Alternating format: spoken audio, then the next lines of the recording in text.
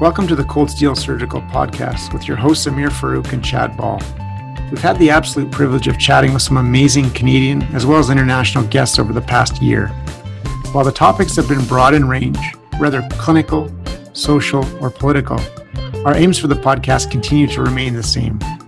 We hope to inspire discussion, creativity, scholarly research, and career development in all Canadian surgeons. We hope you enjoy our second season as we continue to highlight some incredible guests, deliver detailed masterclass sessions on a myriad of clinical topics, and introduce some fresh new features such as debate and companion formats.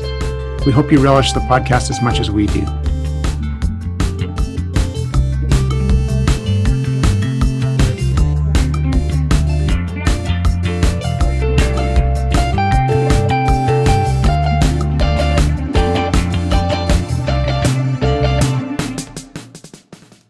In this episode, we were honored once again to have another icon of trauma surgery join us. Dr. Ernest E. Gene Moore is the trauma surgeon at the Denver General Hospital. In this episode, we explored Dr. Moore's early insights into the development of trauma surgery and then later acute care surgery as distinct specialties, and how he defined not one but two major surgery journals and had an almost unfathomable research productivity.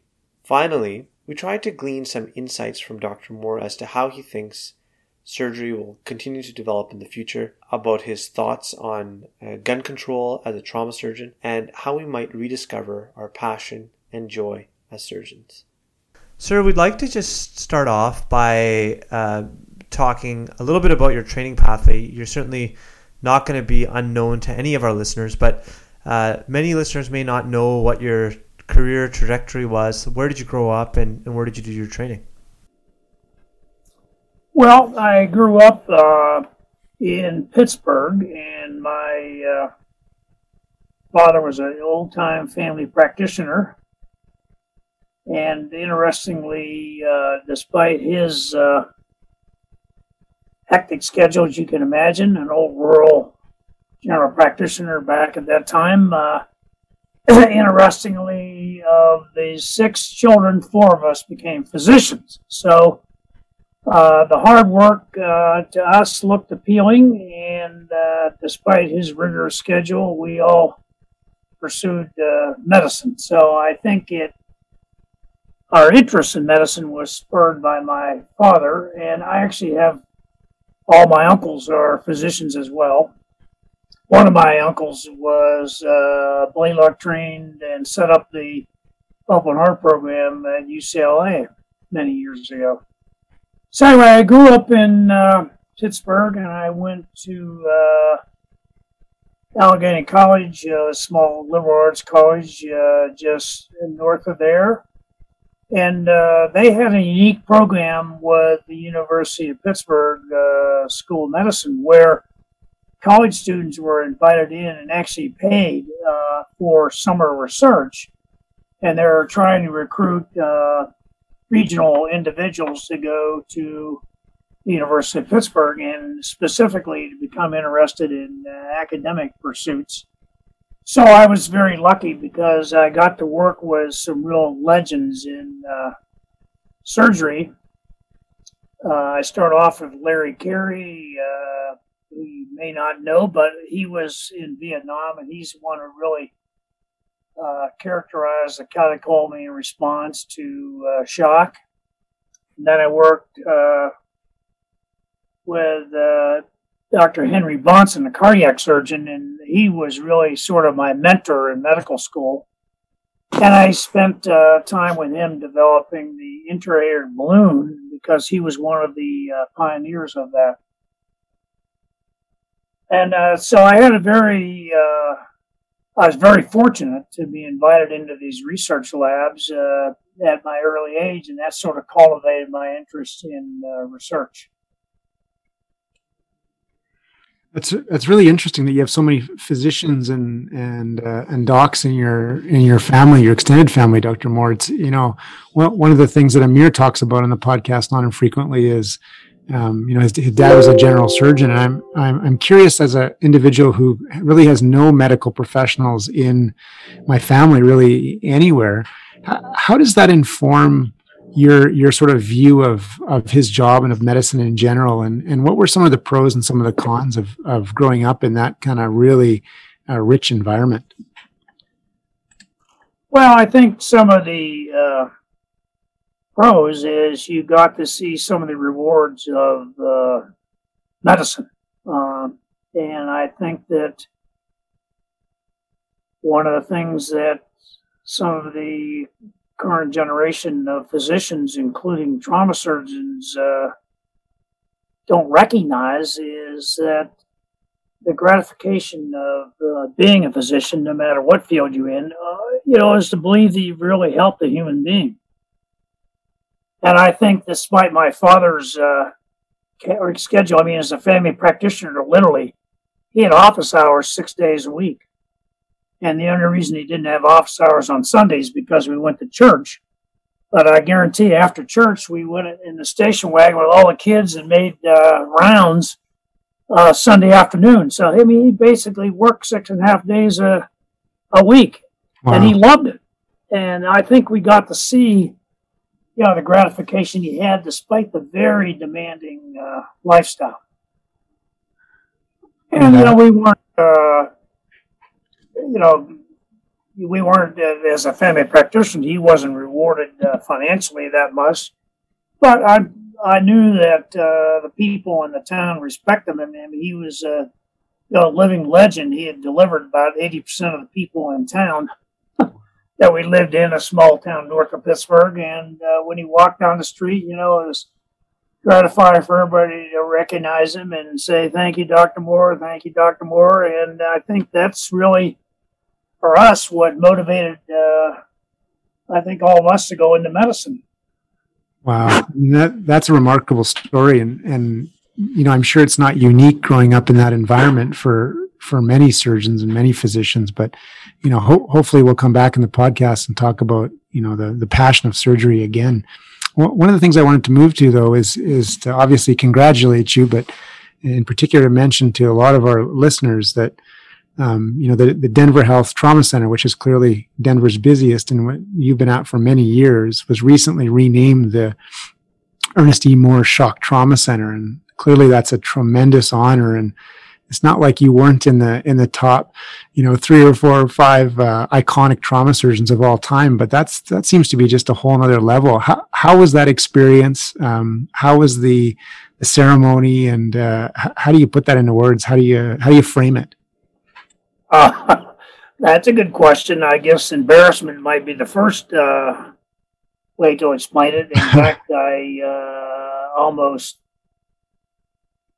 refused to go through with it. I had a discussion with my wife because when it first was presented to me, I thought this would be overwhelmingly embarrassing.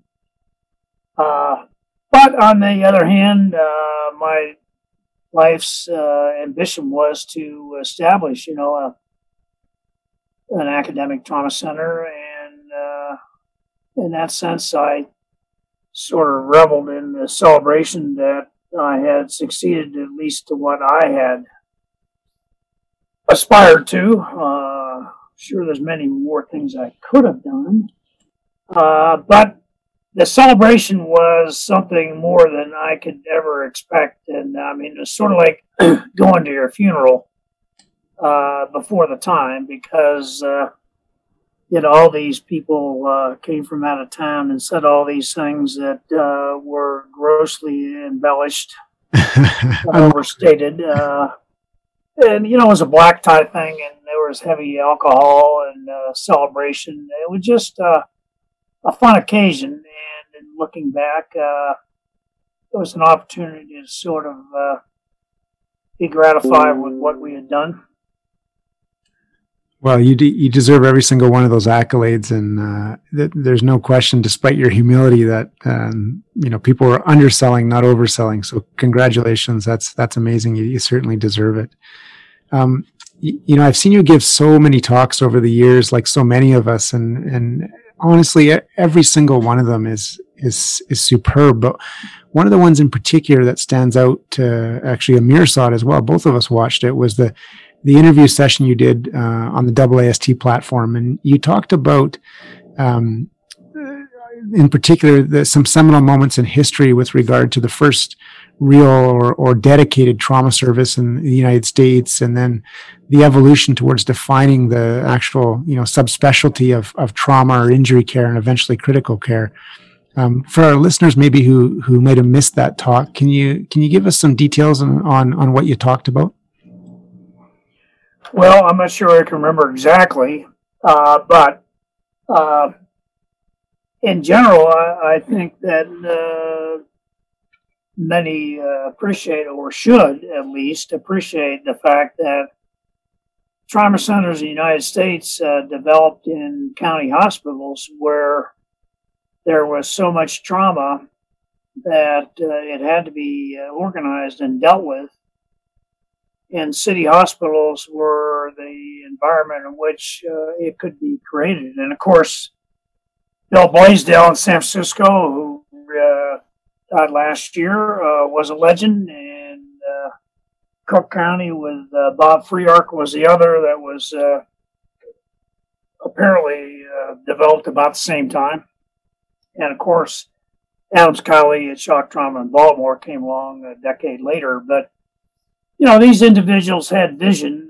They saw a need, and the county hospital felt it was their obligation to serve the public. So that's how trauma centers developed. Regrettably, and I think, again, a note on medicine itself, as you all know, well, at least I can say that in the United States, we've gone from a profession to business. So trauma that used to be done at county hospitals because we wanted to serve the people is now been translated over to major academic centers because it's lucrative and it's more of a business than it is a service to the community. Yeah, there really has been a significant evolution in it. There's no doubt. How do you reconcile the business side of it with the altruistic non-business side of it? And it's a question probably that seems intuitive to many Americans, but in Canada, of course, we don't really have that system. It's essentially public healthcare with very little carved off at this point to the private side or the money generating side. Well, I think it's very distressful to watch it evolve into this, and the ability for us to manage our life has been completely removed, and we're now at the mercy of CEOs and boards that have materially no knowledge of medicine and frankly have little interest. Mm-hmm. And it's, I think,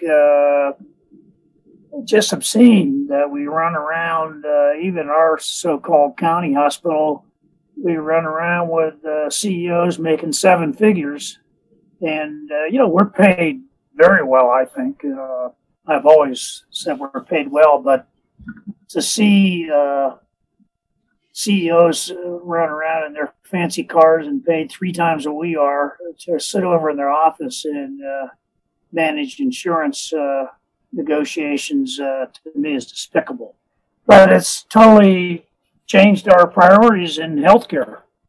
And we aren't driven the way we were before by trying to do the best and, using research and education as an opportunity to improve patient care. They're the last priority now, as I'm sure you're aware.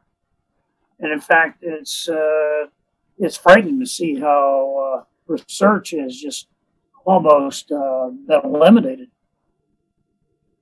Yeah, it's almost depressing. And I would say that, even in Canada and certainly in Alberta, we're having the same problems. Research is so far down on the list of opportunities, based on funding and the healthcare structure here as well. The reality is the provincial governments really don't care about it at all, and they have a hard time reconciling the link between quality outcomes for patients and efficiency in general and research. And so I think it's a battle everywhere, no doubt. Speaking of research, if any of our listeners, put you into PubMed, the response in terms of volume of work you've produced and been involved with over your career is almost unfathomable. I'm curious, maybe threefold. What are some of the biggest contributions that you've made that you feel the most proud of? Because oftentimes I think we both know that maybe those are different from the outside perception of some of the amazing work that someone's done. I'm also curious how you've been so productive for such a sustained length of time. Again, it's darn close to unique, and it's something that I try and emulate selfishly, but you seem to do it flawlessly over a long period of time. Those are the first two questions. Well, I wouldn't say that my achievements are that remarkable, but I would say that anything I've done academically, I would say should be credited to my mentors, and they're the ones that really showed me the pathway. And in terms of the research that we've done in trauma, one of my mentors was Dr. Ben Eisman, who was the first academic chief at the Denver General and hired me. And he was a remarkable individual. And when I first started, I remember I sat down with him and he said, "Well, I'm hiring you because I want you to develop a trauma center like Trunky's done at San Francisco General." And I said, "Well, okay, that's a great idea." And so he took me from right out of surgical residency to become a director of trauma. And then he said, and the greatest advice, he said, if you want to be successful in research, it's fairly simple. You go to M&M's every week, and you write down the recurrent problems and the ones that people don't know the answers to. Oh. And then you sit back and you go review the literatures available and see what's been done and try to come up with some questions or so-called knowledge gaps, we call them now, to address. And that was very shrewd advice to me. The very first thing I noticed when I started as a junior attending was how many people died from liver injuries in the ICU after we got out of the operating room and thought we won the battle. And of course, it was coagulopathy. And so that really was the first area of academic interest I had.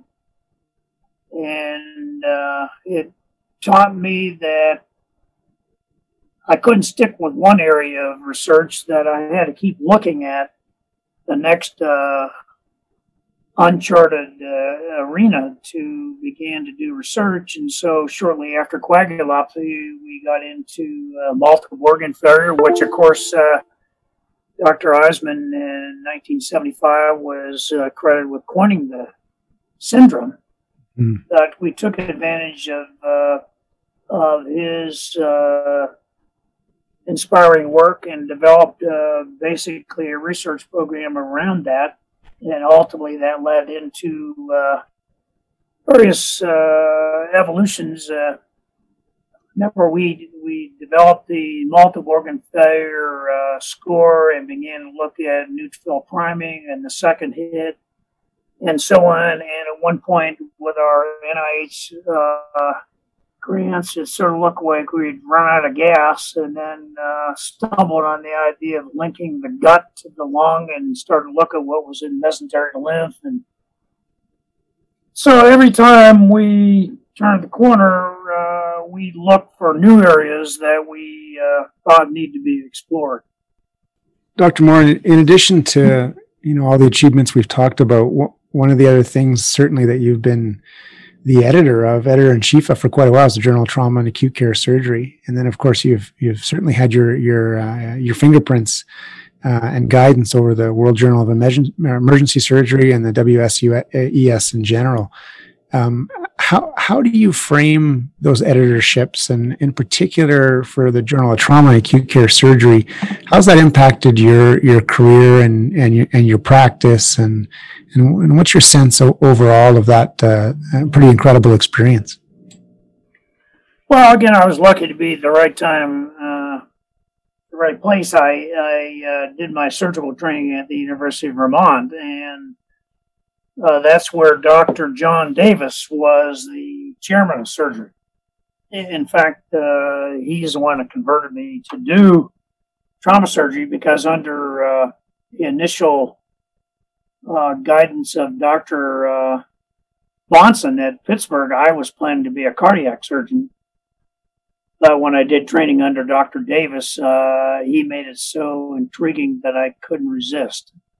But doing my training at Vermont, I was lucky to be asked by Dr. Davis to do the abstract section for the journal. So, I mean, literally as a second-year resident, I was reviewing papers in the annals and writing in the Journal of Trauma, summarizing research, and that really taught me a little about journalism. And then, of course, as it went on,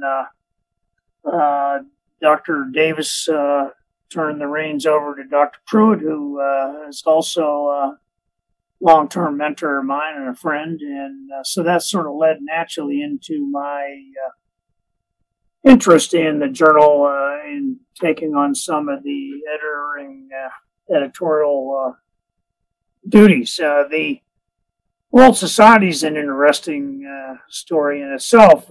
When I developed the trauma center at the Denver General, one of my major themes was that trauma surgeons need to be broad-based and needed to do vascular, thoracic, complex, abdominal, and promoted that by keeping a small staff and rotating all the cases and double scrubbing and so on.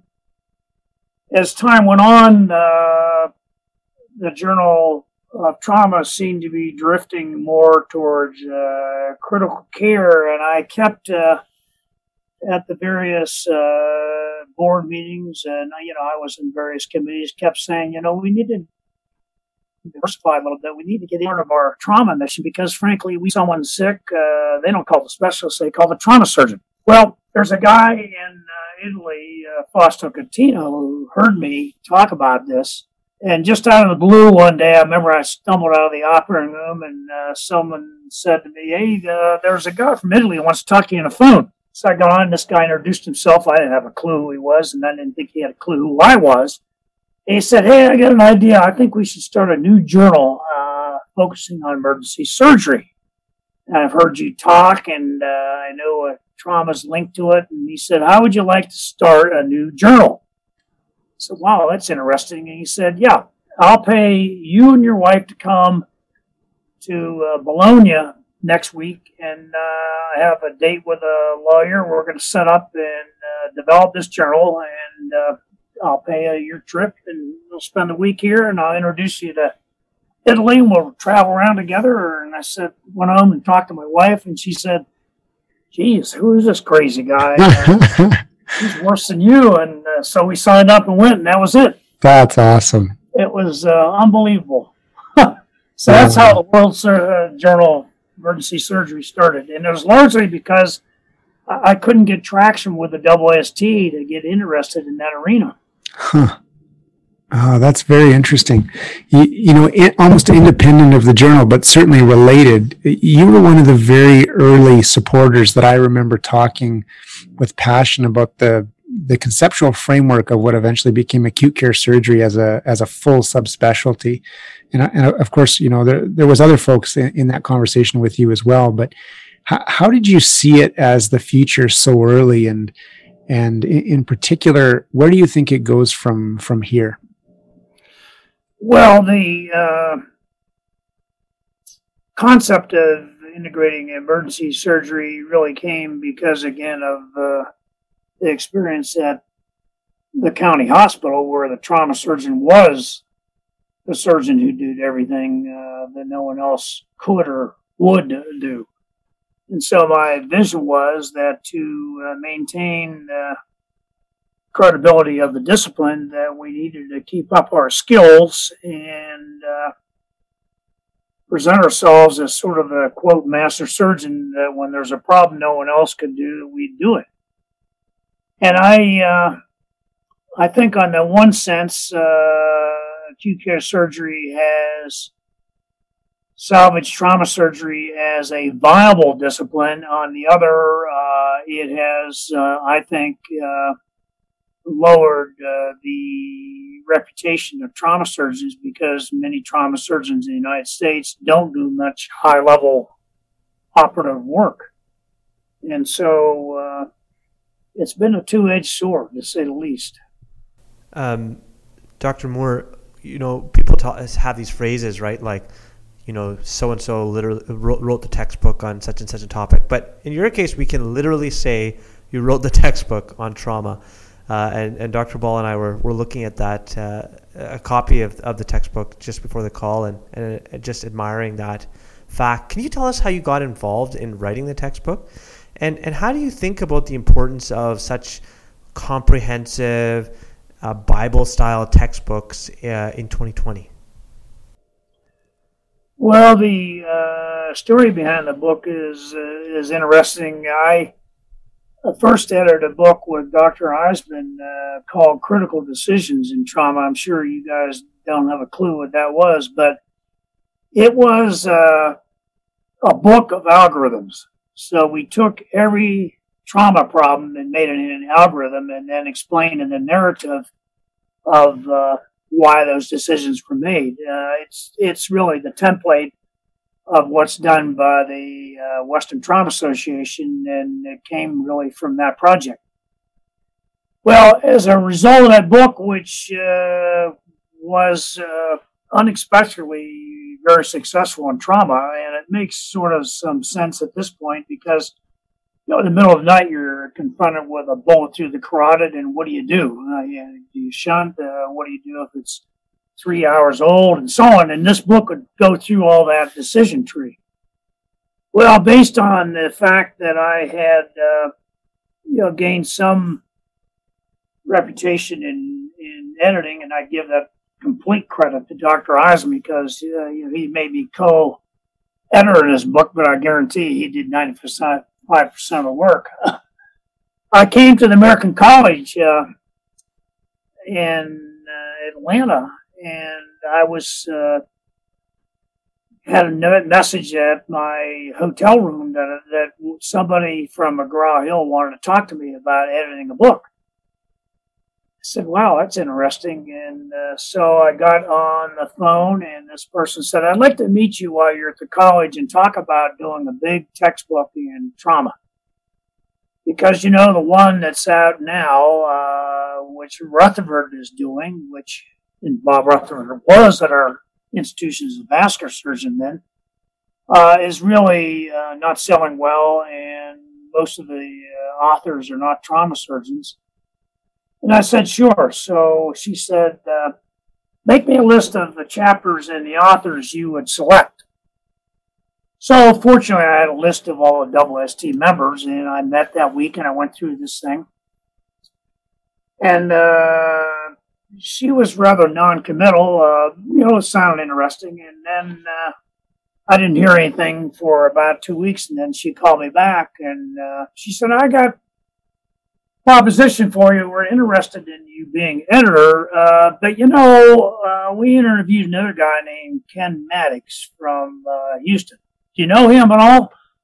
I said, yeah, I know him. And at that point, I knew him more by reputation than personally. He said, if we sat down and compared your notes, they're almost identical. He's picked the same topics, the same authors. He's got the same idea you do. Do you think there's any possible way you guys could work together? Because we think as a team, you'd be stronger than independently. And I instantly said, sure. Of course, Ken was older than me and had a much bigger reputation in trauma I ever had. And I said, sure, why wouldn't I want to partner with this guy? So that's how the book evolved, because they called Ken and offered to him, and then they said, "Can we get you guys together?" And the next week, he and I were on a conference call together, and then Ken said, "I have a junior guy you probably know, Dave Feliciano." I said, "Yeah. Actually, Dave and I were pretty good friends at that point because we were sort of growing up together in the academic arena." He says, "How about if we add him on and three of us will do it?" I said, "Great." So that's how it started. And I could tell you some amusing stories about that, which again, I probably shouldn't. But if you talk about two personalities who are journalistically diametrically opposed, you would find David Feliciano and Ken Maddox. Ken would just sit down and wrap things off and, would give a second thought. He'd just ramble on. Dave Feliciano, when he wrote something, it would take him a month. He was so meticulous. He wanted to look up every little detail. So I was sort of the arbitrator between these two, fighting with each other constantly with every edition of this book. We, of course, had been long-term good friends. It was amusing watching the different approaches to journalism that ultimately led to this product. That's such a great story, and I can certainly see you in the middle of both those gents for sure. Dr. Moore, I did want to touch on a slightly different topic, which is you took the unusual step of, or maybe it's not that unusual, but and maybe you can talk about whether it's unusual or not, but you took the step of actually speaking out against assault rifles, and in fact, there's a well publicized article about you actually disagreeing with your brother about whether assault rifles should be banned or not. What compelled you to kind of speak out about assault rifles, and how do you see surgeons participating in this very national public debate around gun control in the U.S.? Well, that's a politically sensitive topic, but let me put that frame a little bit. I'm an avid hunter. I grew up, in Western Pennsylvania, and the only time the boys and I got to spend time with my father was hunting season. So we all became very avid hunters, and I remain an avid hunter. Elk hunting is one of my favorite passions, despite my wife's disapproval. But I am a very avid hunter, but I did witness, as you may know, Columbine. And I was struck by the fact that there's so many innocent high school kids just mowed down in this devastating event. And then that was further supported by the Aurora movie theater shooting.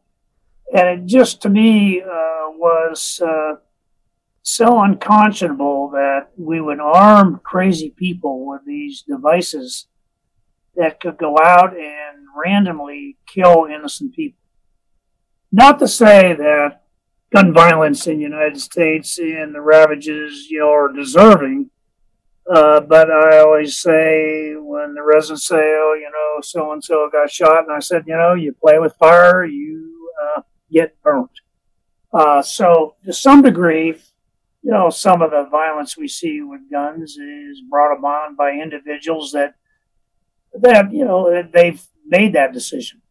But these poor kids that sit in high school and have someone come in and just mow them down at their desk, to me, was unacceptable. And I, despite my joy of hunting, and I don't necessarily enjoy killing animals, but I certainly enjoy hunting them, I didn't see rationale for having an assault rifle. I just didn't see the purpose of it. It's a military device, as you know, and it's designed to kill as many people as possible in a short time period. And so it just didn't seem to be an instrument that should be put in the hands of people that can't make rational decisions. One of the things, and we keep going back to this interview because I reread it last night and just found it moving at places. One of the things that I really enjoyed that you spoke about in that interview with the AAST is sort of like the fact that there's this rhetoric around limiting work hours has perhaps kind of dampened the conversation around loving surgery and the fact that actually having a passion for surgery is what makes your career fulfilling. And we sort of touched on it a bit already in the interview, but how do you think that the conversation has changed, or how do you think the work hours has sort of changed that conversation, and how does that current reality concern you, and what do you think we can do about it? Well, I think there are two things that have hurt our discipline. I've alluded to one is that we have given up complex surgery so that we now view a laparoscopic cholecystectomy as a challenging operation, which has led to, our basic skills have deteriorated to a point of being embarrassing at times. The second thing, though, that hurt us, I think, as a discipline is this concept of shift work. And perhaps best epitomized in trauma.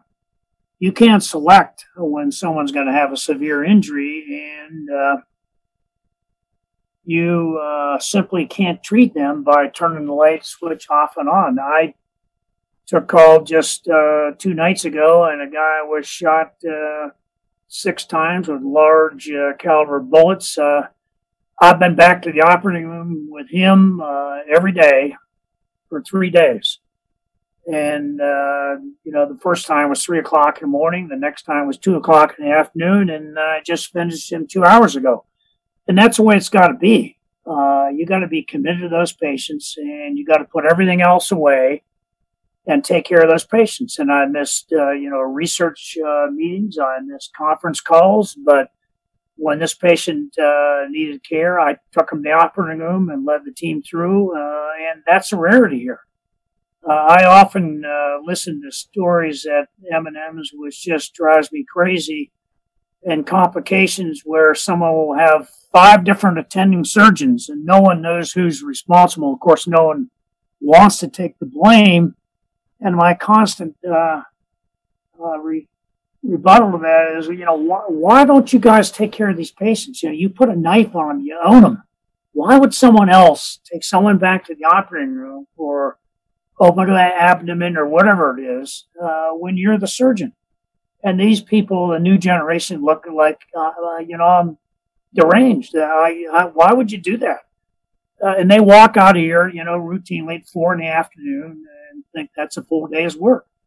And to me, that has destroyed our reputation as trauma surgeons who not only can A, take care of everything, but B, are always available to take care of our patients. And most regrettably, I think the new generation, and I'm speaking generically, there are clearly exceptions, but the new generation is missing that gratification of taking care of that patient. What I started with what we respected out of my father.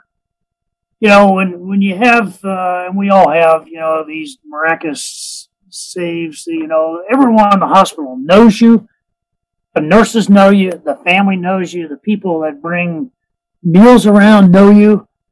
Just the gratification of doing something beyond what's expected is lost now, because with this shift work, no one knows who the attending is. And when someone gets in trouble in the middle of the night, they call who's on call, not the surgeon who did the original operation.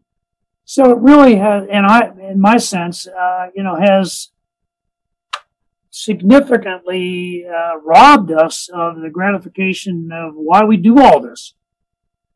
So that's my concern. Yeah, I couldn't agree anymore, Dr. Moore. Of course, as the scenario or as the case gets more and more complicated, there's so many details that are lost in translation when you have those sign-overs, changeovers, shift work, whatever the terminology you'd like to use is. It becomes scary on occasion, and I don't necessarily think. I mean, you might disagree with this, but I don't necessarily think that patients and society and the public at large understand that structure and understand that the risk and the risk to, them, but to quality and efficiency in general, that comes with that structure really exists. I almost feel like as a system, if that's your system and it's a shift in, shift out structure or framework, we're not being honest or at least forthright with the patients in terms of that level of risk that you're touching on. Well, absolutely. The press has made it such that a patient's family would rather see, a clean-shaven, bright-eyed physician in the morning rather than someone dragging in with unshaven and blood all over them. And they don't recognize the difference. And in fact, if anything, they believe that we all need 12 hours of sleep at night and we shouldn't work more than 30 hours a week. And there isn't anything such as stress because that limits our decision making. And I totally disagree with that framework. Yeah, there's no doubt there's some giant problems that attach to that. Well, I guarantee you did your Ripple today, and I guarantee you wouldn't dream if you ended up having a biliary or pancreatic leak to have one of your partners taking care of that. No, you're exactly right. You wouldn't sleep with it. You wouldn't live with it. Dr. Moore, in closing, I wanted to maybe bring us full circle. You started this amazing conversation with us talking about growing up in your family and with your dad. You have, and I think you touched on it very briefly, you have a couple of great sons, and I can tell, the audience, having talked to one at length and the other one a little bit, they're really good guys. Like, you and your wife have done a tremendous job, and I know you know that. I'm curious with all the stuff we've talked about, your clinical volumes, your administrative burden, and of course your research side of things, in addition to all the things I don't know about that you do on a daily basis. How did you balance and manage your family? Because I think lots of us struggle with that equation for sure. Well, I'd give 100% of the credit to my wife for anything good that's happened in our family. I can assure you. You probably know my wife. She's an internist, and she's very quiet and reserved person. But as all my friends would say, I don't mind annoying you, but I do not want to cross paths with your wife. They're deadly afraid of her. So she's kept me honest. And I think that fundamentally, when you begin your career, you need to decide what your priorities are. And inculcated in me, and certainly reinforced by my wife, was that the family is your number one priority. And, you're reminded about it every day. You go in rounds and you talk about a Dr. Eisman, and the medical students and residents, their eyes are glazed over. They don't have a clue who you're talking about. And here, in his time, he was a literally walking legend. And 3 years after he dies, no one knows who he is. And so I think that you have to be careful of what you think you're accomplishing and understand that really your legacy is your family. And in that sense, the priorities as you go through life, I think, become important. And so I would certainly give my wife credit for all the academic achievements of our boys. And, Hunter is a transplant fellow and Peter is a pulmonary fellow, and both of them are going to be full-time academic when they finish. So we're proud of them, and we're proud that they've, pursued those careers because I think they recognize and they see all their friends who have made much more money than they're ever going to make and realize they could be making money in other professions, but look to the gratification of what medicine presents. Now, again, as I went through my challenging years, and certainly when I was in the 40s and 50s, the academic challenges and demands were tremendous. But I I set the priorities, and one of the things I'm glad that I did, and the boys remark about this when we have a few beers, is that I committed myself to their activities and what I focused on, because I couldn't compete with my wife in the academic arena with their education, was their sports. And I can guarantee you that unless someone's dying in the operating room, I never missed a hockey game. I never missed a lacrosse game of my two boys throughout their life. And they acknowledged that later, that they knew I'd be in the stands every game. And they knew no matter what the outcome, that I was there to support them. And I think that, as I always say, my favorite quote, I'm not sure I can take any credit for it, is that you should, you cannot work hard unless you play hard. And you got to remember that your family is your number one priority. And that's the life I've tried to live. It's certainly not been perfect all the time, but I still believe that's important. And people have asked, why do I still go to work? I should have been retired 15 years ago. I certainly could have afforded it, frankly. But I can't wait to wake up and come work, whether it's a research lab or taking trauma call. I can't imagine giving it up until the point in which I think that physically or mentally I shouldn't be doing it. And it's just a way of life.